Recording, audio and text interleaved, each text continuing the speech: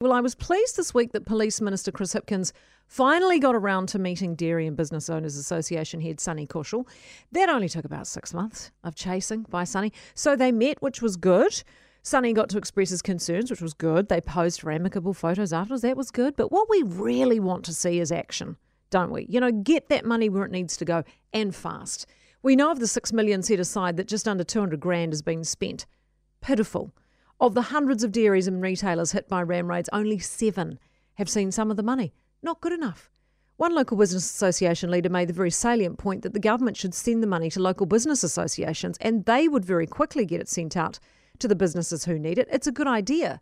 And I don't know why government doesn't talk to local business more and engage local communities who are at the coalface and enable them to help.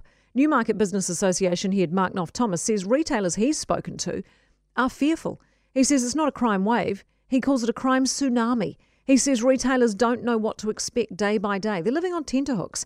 He says the crime trajectory, particularly ram raids, has been gathering momentum since 2020, and the frequency of them has become dire.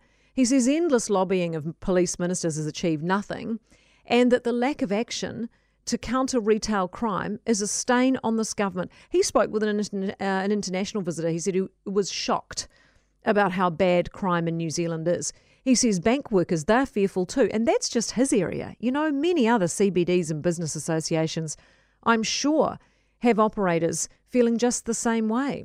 So encouragement to a degree came yesterday, didn't it, in the form of some stats on arrests police have managed to rack up. Thousands of charges were laid in Waikato and Auckland in relation to youth offending. So from February to September in Waikato, 205 offenders were arrested 307 times for ram raids and smash and grabs, some of them repeat offenders, of course. In Auckland, 142 youth offenders have faced or are facing 1,036 charges since May. Investigations, police say, are ongoing and, you know, let's hope further arrests and charges will be made.